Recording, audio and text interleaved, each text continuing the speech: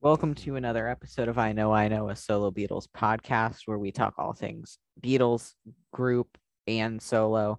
Now, I am joined by, I, I don't know if I can call him a god, but Please don't.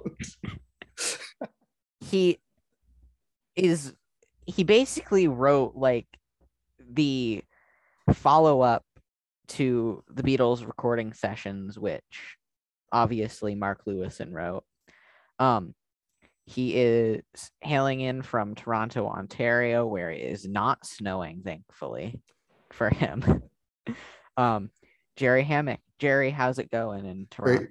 It's going great. Thanks for having me on your show, Hudson. I really appreciate the opportunity. Anytime.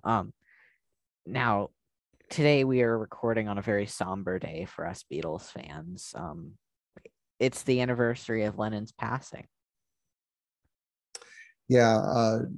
Well, someone of my vintage, I remember the day very vividly. I was at home back in the States, and for those who don't know my backstory, I'm an American, moved to Canada about a little over a decade ago. I'm now a dual citizen, but anyway, grew up in the Seattle area. And uh, yeah, I remember very distinctly the news coming over the radio and just being shocked to tears, just instantaneously shocked to tears when I heard that he had been shot, and then very quickly following that, hearing that he had passed. Yeah, just tragic, just a tragic day. I I did listen. Now, I'm one of those people who cannot listen to Double Fantasy because of the circumstances. But I listen to Double Fantasy my one time a year. It's the only time I listen to it. Well, I'd encourage you to listen to it more. I mean, it's great. It's great music. I love that album, but it's just too bitter. Like, Yeah, I would so not to make light of this, but I would I'd have to assume if you want to have a problem with a Lennon album, it would be Milk and Honey, yeah, which is what they were working on right. when he got shot. Double Fantasy was out in the world doing things. Yeah. Starting Over was on the charts, I think, and so you know, ask yourself, what would John want? John would probably want you to be enjoying the music that he made, and I tend not to um, even note those days of passing for John or George or the meaningful members of the crew. I just don't. I mean, I really tend to focus on life and the life well lived, and the life and lives that gave us so many wonderful moments. And Double Fantasy is a killer album. So I'd encourage you to listen to it more than just once a year. Fair enough. Now I have to ask you, what is your favorite Lennon album? My favorite Lennon album has got to be Plastic Ono Band. I can see that. It's so visceral, and it's got Klaus Vorman on it. One of my favorite bass players, really great guy. Um, it's so it's so elemental and core, and really on the heels of a lot of it was being worked on at least in Lennon's mind. He was working on tracks at the end of the Beatles career, and so it's probably the closest we get to a post Beatles album from Lennon. And I just think it's terrific. I think it stands the test of time. Yeah, Plastic Ono Band is mine. I have to go with Mind Games. Where does Imagine fit in there? Well, Imagine's like number 3. It goes Mind Games, Bridges, imagine Plastic Ono. I can't listen to Plastic Ono Band every day. On Well, you can't listen Masterpiece, to any of it any day, every day. like on terms of Masterpiece and being the greatest album of 1970 and possibly the greatest thing that the man touched, I would put it at the top. But Imagine was like the first thing Beatles I ever touched or listened to. Yeah, yeah, yeah. So there's a lot of fatigue factor. Like that poor record. Well, yeah, I get it. I mean, and these things come and go in cycles as far as your ears are attuned to listen to things. And it certainly isn't bad to take a break for things because when you come back to them, you'll always hear something new.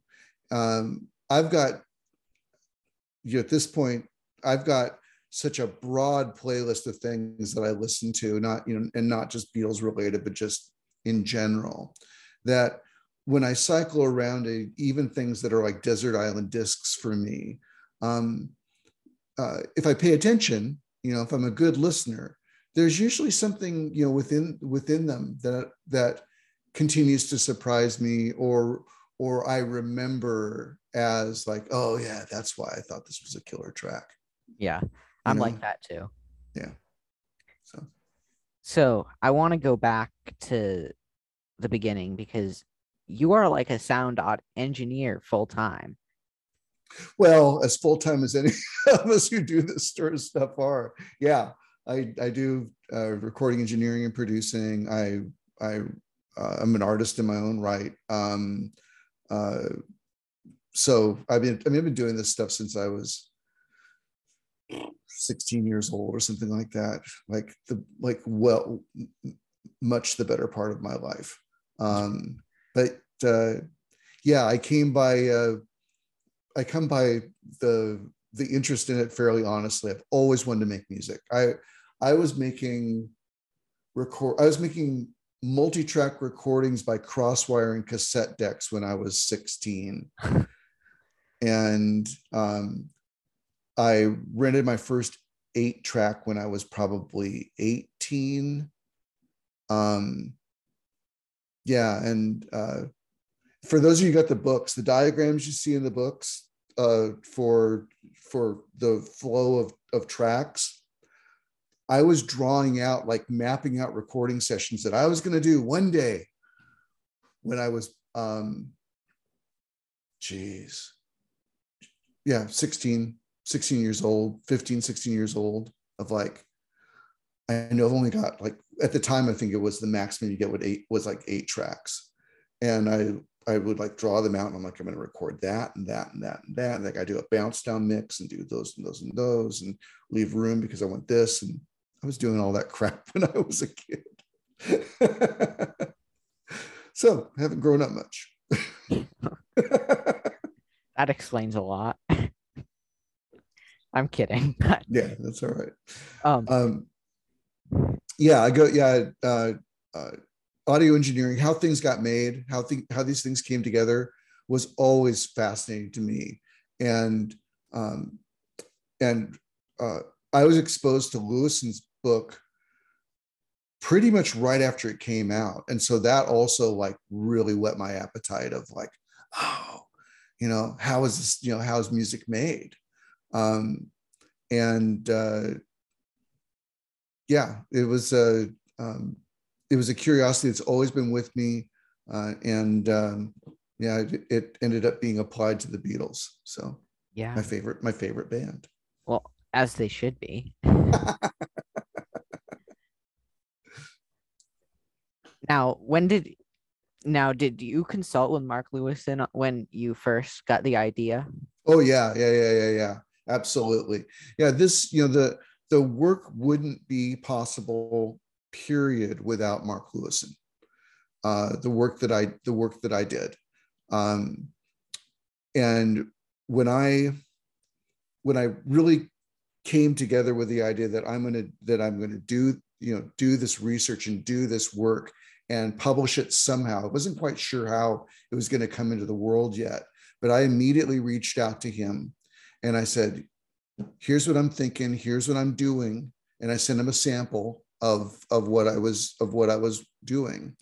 And right up front said, I can't do this without your permission, for the core structural data of the sessions, which was just basically what day, what songs, and that. And she was super generous and just great, and said, go for it. That he recognized that the research that I was doing was not the research that he had done, that ultimately the books that I was making were not his books. No. And so he was like, go for it. This is going to be valuable to the scholarship for the Beatles. And so, yeah, I talked to him, or I didn't talk to him, but emailed with him, and eventually ended up meeting him. Great guy. But yeah, we emailed, and he gave me his permission, his blessing to give this a shot. And off I went down the rabbit hole. Wow. Now, when you're like compiling a book, like when did you first start to work on the project?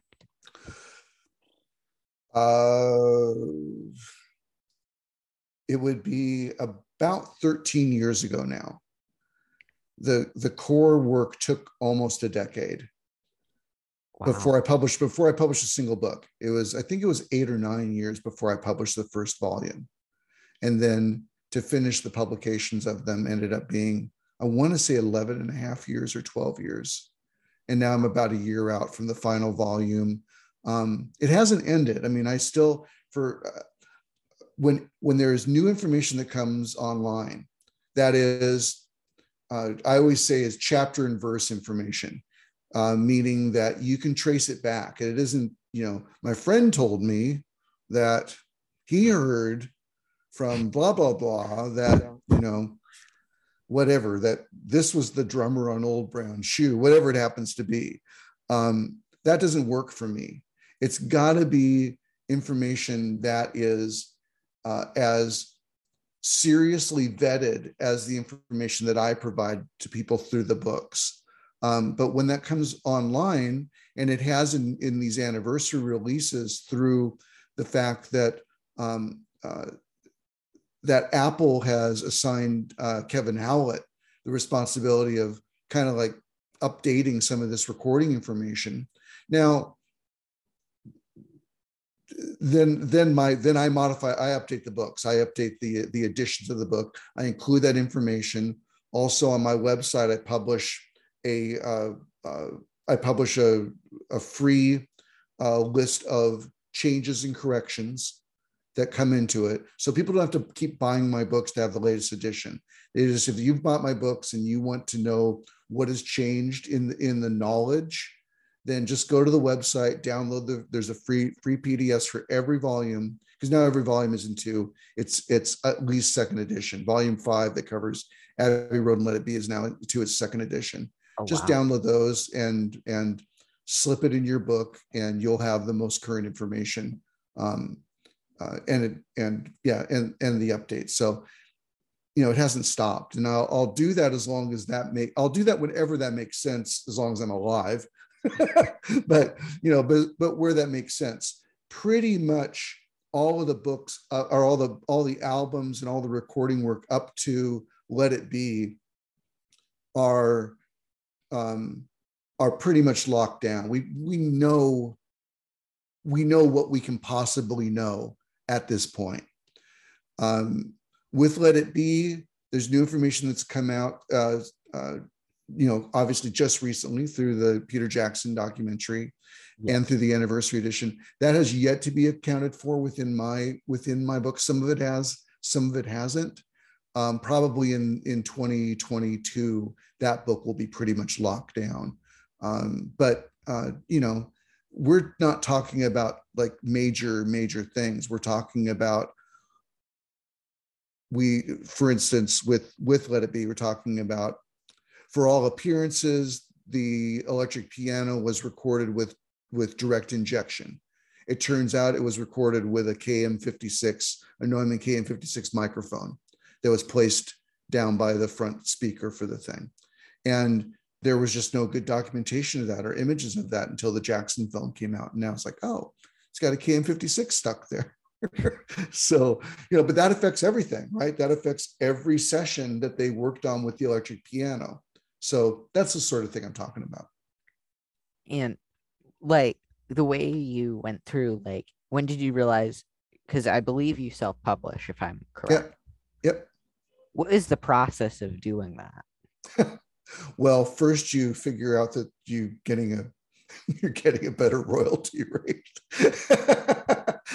I mean, I talked to a couple major music publishers about the books, and we, went down that road, and it just didn't make a lot of economic sense. And at about the same time, Amazon, through Kindle Direct Publishing, really started showing up for the self-publishing, the ability to self-publish. Like the books, if you put the books together correctly, they look great. They're great, they're great books. They're great quality. And so first it was an economic decision. And then, the other great thing is, and why I went that way was because some of this information is dynamic. I control when it goes out. Yeah. So, Lewison's Recording Sessions book came out in '88. It hasn't had an update. No. The Recording the Beatles book, I think, is 2005. There's rumor of an update, but it's out of print. Yeah. And it's out of print and no update. It's a different kind of book. Does it really need an update? Not really. I mean, they could add a couple more pieces of gear, but their focus on the studio tools required to do the job that they had it at EMI during the era. I mean, it's so good. It's so I know. Good. Yeah.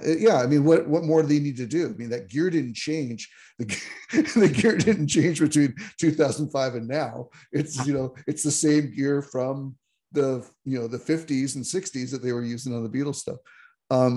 So that was another reason why it made great sense for me to take on the publishing of the books. Now it's nerve-wracking. It's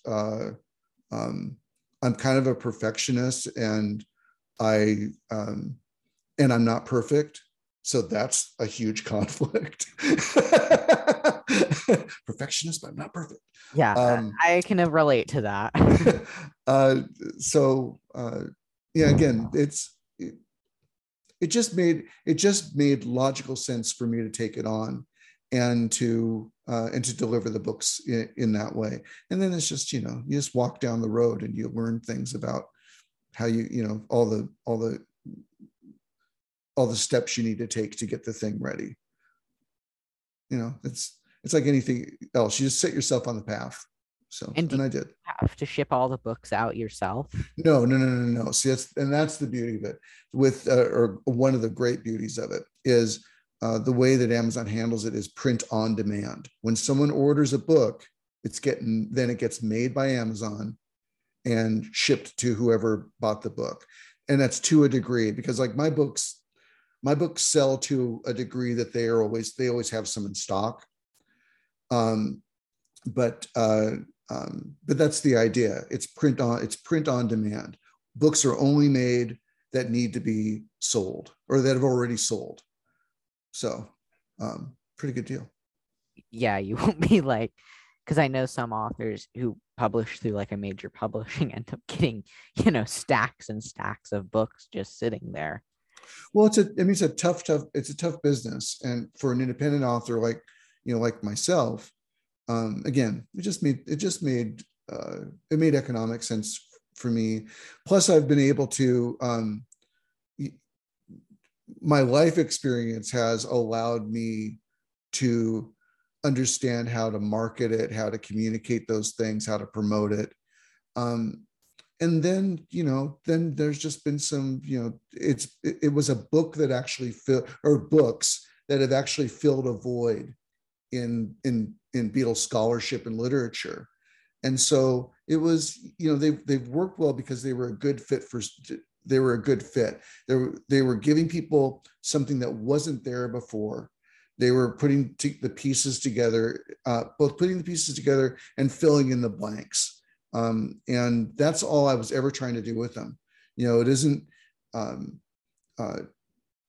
they're very different from, even though I get compared all the time with some of my source material, with the recording sessions, with Beatles gear, with recording the Beatles. Those are like the big ones. And then at the next level, you get the great John C. Wynn's books. But my books are not those books in any way. They use some of that information, but my story that I tell for you is from first take to the final remix, how that song was built in the studio. And then to back it up, because it's a reference book, then it is every day in the studio. What did they do? What gear did they use? What work got done who was there, and what work got done on the songs? And I challenge anybody out there to find any other books that tell you that story for their entire catalog. So, I mean, that's why I think they've been welcomed in the community, as they fill a blank. Any chance of you doing these for their all solo albums? Absolutely not. And for a couple of reasons, actually, anyone working on the Beatles stuff is absolutely blessed by the fact that EMI Studios had very meticulous processes that included documentation. When a session was booked to a producer or to a producer and a lead engineer, the producer talked to the engineer, and the engineer developed what was called a recording sheet. And it said, this is what's going to happen. This is what we're going to do in the studio tomorrow. We're going to record these songs. We're going to need these microphones. We're going to need these, this tape deck, this compressor, this limiter. We're going to run to this echo chamber. We're going to need, this plate reverb. They had to write it all down and basically make a work order for the day. And EMI kept all of that on record. When you get out past that era of work, I mean, even within that era, Trident Studios, they didn't keep those kind of records. Olympic Studios, they didn't keep those kind of records. But the majority of the work that the Beatles did was at EMI. And so we have that information as a foundation for the research and the scholarship. When you get into the solo catalogs, good luck finding out a gear list for Lennon at Tittenhurst. Yeah. I mean, good luck finding that. Good luck finding any documentation of like what McCartney's doing at the mill. What's he got there? When did he acquire it? When did it come into service? Because you have to know, the only way that I could do my work was all these pieces had to line up. Yeah. Everything had to line up. It had to be, the gear was in use during that session by that engineer and for X purpose. And if all those things didn't line up, you can pretty much guess that wasn't, I mean, you're not guess, you can make a very fair assumption that then that wasn't being put to work. And so, you learn these things across the breadth of knowledge we have around the Beatles, that certain engineers had certain preferences for microphones, or the use of compressors, or how they mic'd things. And so then as you're building then the session profiles, you can know that if it's Norman Smith in Studio 2 in 1963, then most likely we've got a U48 on the guitar cabinets, maybe one on each, or a U48 and a KM56. to split them up, because that's what Norman Smith did. Right. And Jeff Emmerich comes in and that profile changes. And Ken Scott comes in and that profile changes. And Glyn Johns comes in and that profile changes.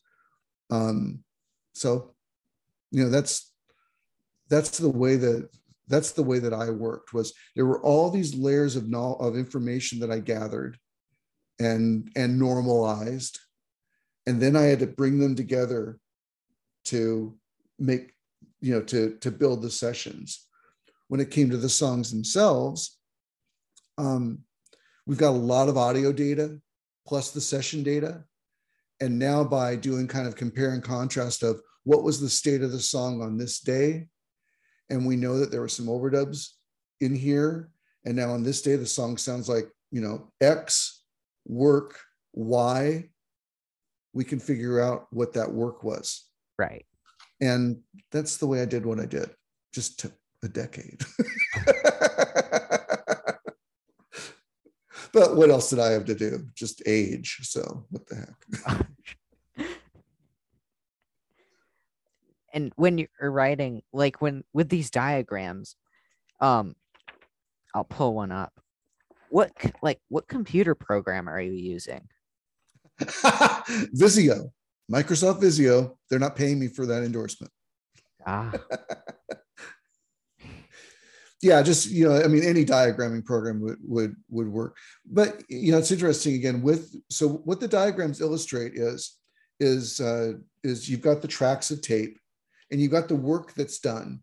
And so this is and again, it's based off of what we know the work was done through documentation, as well as through either additive or subtractive sort of logic. So either I'm backing into it from a finished product, I'm backing out of what had to be there at the date. And then when we know there was a tape reduction remix because they ran out of tape, we know they filled up the 4-track and now they've got to send that to another tape in order to add more parts. There's only a handful of ways that gets done. And then what you hear in your ears for the final product turns into the final product. So, again, there's a lot of layers of logic underneath it that this isn't just like throwing spaghetti at the wall or something like that. All of these things had to pass the smell test for me as an audio engineer. I worked for a long time in studio, in the studio kind of environment where you use tape. And so with 4 tracks, with 4 tracks and with the console they had. So this is what, again, my background helped me do these books is when I understand how the console works and the limitations of the console, and I already, understand the limitations of like 4-track tape. Now, when I'm hearing what I'm hearing and it was made with that console, then these are the ways that the music had to show up on the tape to do what it did. And that's what you see in the diagrams, that allocation. Yeah. Now, Jerry, I want to thank you so much for coming on the show. I've had a little problem hearing you. Sorry. Thank you so much for coming on the show. Oh, you're absolutely welcome. Can you tell us where we can find you and how to buy the books? Yeah, the books are available through my website, which is BeatlesRecordingReferenceManuals.com, one of the longest URLs that you might ever encounter. You can also get them from Amazon, pretty much anywhere, anywhere. The books are available now in both softcover and hardcover. So if you're a fan of having a hardcover book, that's new for this year. Was what I was kind of trying to get done here for this season for people, because I had a lot of people ask for that. So hardcover or softcover, take your pick, and yeah, that's where you'll find them. As long as you don't market them with different colored pages, don't take a a couple of people have remarked to me like, great, I can buy go get the hardcovers and those give me my show copies, and then I can make liner notes in the softcover copies. And I was joking with my brother, and I said, maybe I should make the margins wider in the soft covers now so people can make their own notes. No, I didn't do that. And if people want to contact you, how can they do so? You can do it through the website, through the Beatles Recording Reference Manuals.com website. You can also reach me through jerryhammock.com. And I answer my mail. So, if you reach out, I answer my mail. And if people have, if you've got, and it's come to me this way, where, there's lots of really knowledgeable Beatle fans out there. And if you've, got information that makes these books better, please get in touch with me. I'll make you prove it. But, if you've got information, please reach out to me, because I want, I'm a fan too. And I want these books to be as good as they can be. And I know that the level of fan that likes this sort of information, they're like, they want it like absolutely right. So I do too. And I'll get it, and I'm committed to getting it, and I have from the start, committed to getting it as right as it can be. I won't, however, just say something in order to fill in a blank that's there. You'll see, if you get the books, you don't have them, you'll see in some instances I say, that's unknown, or this is the best we can know, or we don't know. And that's the truth of it. And I'd rather you guys know the truth than try to make myself out like I know stuff that nobody knows, because I don't. Maybe I do. I'm sorry? Therefore proving you're not a god. No, not at all. No, omniscience was not one of my skill sets. So, have you ever, I'm going to ask you one last question. Did you ever think of reaching out to McCartney or Starr, like, for a couple things? Well, excuse me. Ringo's got my books. So, good enough for me. Reaching out to them for information on the books. I was in touch with Apple, but, they, who am I? I'm just a guy. And so there's that. And then memory is so faulty. Memory is truly faulty. And what I could learn from gathering all the objective information out there, stuff again that you could put chapter and verse to, that was evidence based, that was always going to serve this purpose better than, McCartney's reminiscence or Ringo's about a certain, day. They to a great degree have adopted the same stories that most fans have adopted about their own tale. And that's the way things happen. Look no further than Jeff Emmerich's book to see how faulty memory can be. Jeff says that Blackbird was recorded behind Studio 2, and that miraculously birds were singing while McCartney was playing. And we've got film of McCartney sitting at the foot of the stairs in Studio 2, tapping his foot with a microphone pointed at it and rehearsing the song for recording. And we have Ken Scott's, attestation that, and also we've got the takes. And we know that the bird sounds were added at mixdown. So, yeah, memory. I would love to talk to McCartney. And Paul, if you're watching or listening, anytime, buddy. I love you. I do. I love you to death. You're the reason I make music. So yeah, but Ringo's got my books, and I'm a happy camper about that. So That is so cool. Like yeah. Ringo doesn't own anything. He just owns money that I've given him. But I'm sorry, I didn't hear the comment. I'm sorry. Ringo just owns money that I've given him. Well, in general, yeah, the Beatles have got a lot of my money too, but that's okay. Um, yeah, that's okay. College fund, 12 copies of McCartney. Oh, I don't actually own that many. I only own one, but okay. Well, watch your spending, young man. Be responsible.